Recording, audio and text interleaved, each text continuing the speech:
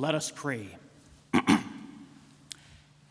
Our Father, who art in heaven, deliver us from evil.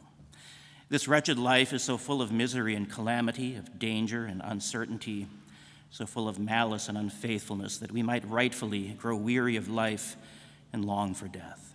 But you, dear Father, know our frailty, therefore help us to pass in safety through so much wickedness and villainy. And when our last hour comes, in your mercy, grant us a blessed departure from this vale of sorrows, so that in the face of death we do not become fearful or despondent, but in firm faith commit our souls into your hands.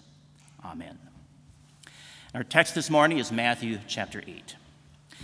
Now, when Jesus had come into Peter's house, he saw his wife's mother lying sick with a fever.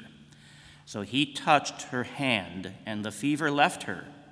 And she arose and served them. When evening had come, they brought to him many who were demon-possessed, and he cast out the spirits with a word, and healed all who were sick, that it might be fulfilled which was spoken by Isaiah the prophet, saying, He himself took our infirmities and bore our sicknesses. These are your words, Heavenly Father. Sanctify us by your truth. Your word is truth. Amen.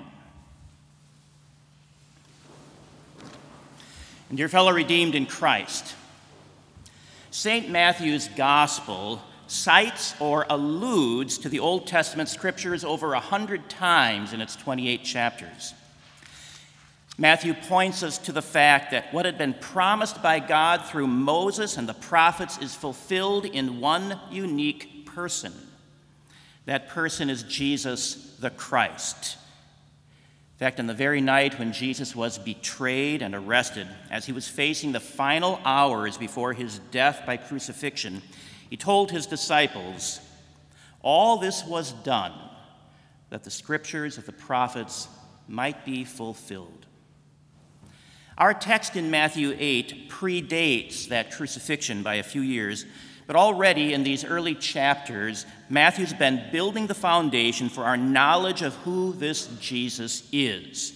He is the one foretold by that great prophet Isaiah. Isaiah wrote about the one on whom the Lord would lay all our iniquities. This one is the Messiah, the Savior. The fact that this world has sick people is not one that needs to be debated. The evidence is clear. All of us have been a sick person at some time. Some of us may be sick people right now. And all of us will one day get a sickness unto death. Sickness is the result of the fall into sin. Not that we can say that every sickness is a direct consequence of some particular act of sin that we have done. No, sickness comes into a creation that groans with the burden of our universal separation from God. And this means bodies don't work. One of the promised signs for identifying the Messiah was healing the sick. When John the Baptizer was in prison and needing the comfort of knowing for sure who Jesus was, Jesus told John's disciples, "Go and tell John this. The blind receive their sight, the lepers are cleansed, and the deaf hear. The dead are raised up, and the poor have the gospel preached to them." So now in Matthew 8, we find Jesus at the home of his disciple, Peter. And Peter's mother-in-law is sick, we're told. Jesus touches her hand, and her fever is gone. Well, how? Jesus took it away. He is God. He does that. That same evening, people bring to Jesus those who are possessed by demons, and Jesus casts out those demonic spirits with just his word. The word that sent Satan away in the wilderness sends away those demons. They cannot stand his word of truth and power. Those who are sick are also healed right there, right then. All this had been foreseen 7 centuries earlier. Again, that's why Matthew quotes Isaiah saying, He himself, this promised one, took our infirmities and bore our illnesses. Each of these gracious healings was what we might call an interim healing. They revealed that Jesus was more powerful than any disease, but as we heard on Monday, these healings would not last in this world. The effects of a sinful world and sinful people would eventually bring back sickness and death to all of these people. Therefore, these miraculous works of God, Jesus Christ, as awesome as they truly were only the preview of the much greater work he would soon accomplish, a work that would end sickness forever and defeat death itself.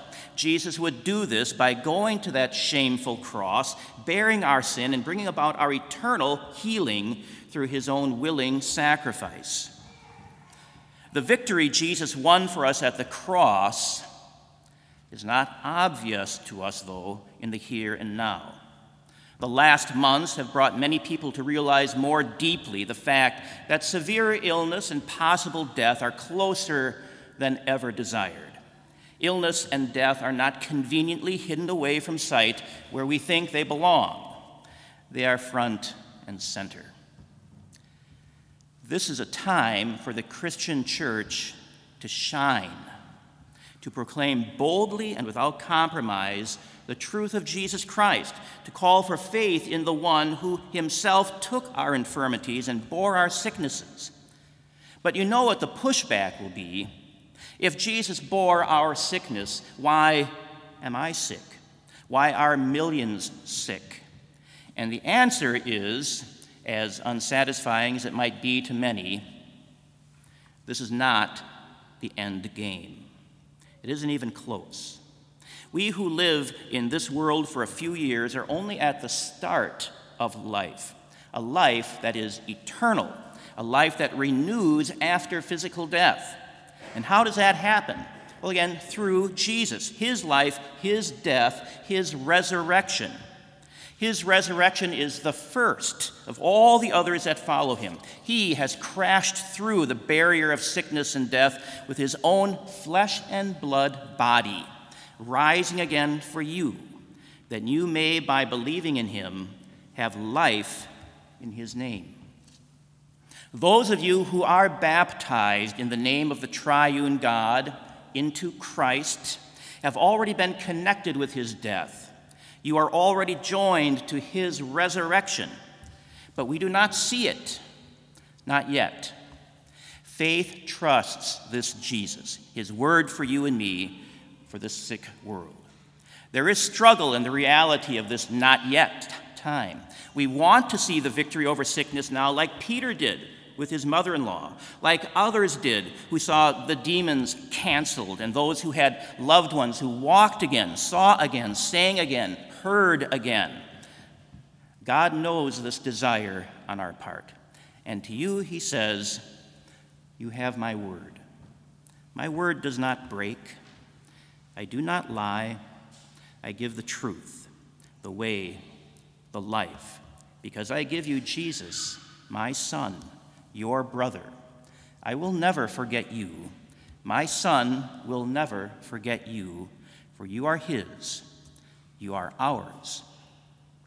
For those who do not know this Jesus, it is time to meet him. Here today is his word of promise. It is for you. And how do I know? Why can I be sure the word's for you? Well, because his promise of life is for this world, for all people, and that most definitely means you. He wants you to know that it is for you, as it is for me and for all his children gathered here this morning. In this Jesus is sure hope, not wishful thinking. In this Jesus is mercy, not try harder. In this Jesus is forgiveness, not never-ending shame. God grant the ongoing creation and sustaining of faith in Jesus Christ, the Savior, our hope in despair, our joy in sorrow, our healer in sickness, and our life in death. He is for you even now. Never forget that. Amen. And glory be to the Father, and to the Son, and to the Holy Spirit, one God, now and forever. Amen. You may rise. We'll continue with our Lord's Prayer, and then the last verses of the hymn, or the last two stanzas 3 and 4. Our Father, who art in heaven, hallowed be thy name. Thy kingdom come, thy will be done, on earth as it is in heaven. Give us this day our daily bread, and forgive us our trespasses, as we forgive those who trespass against us. And lead us not into temptation, but deliver us from evil. For thine is the kingdom, and the power, and the glory, forever and ever. Amen.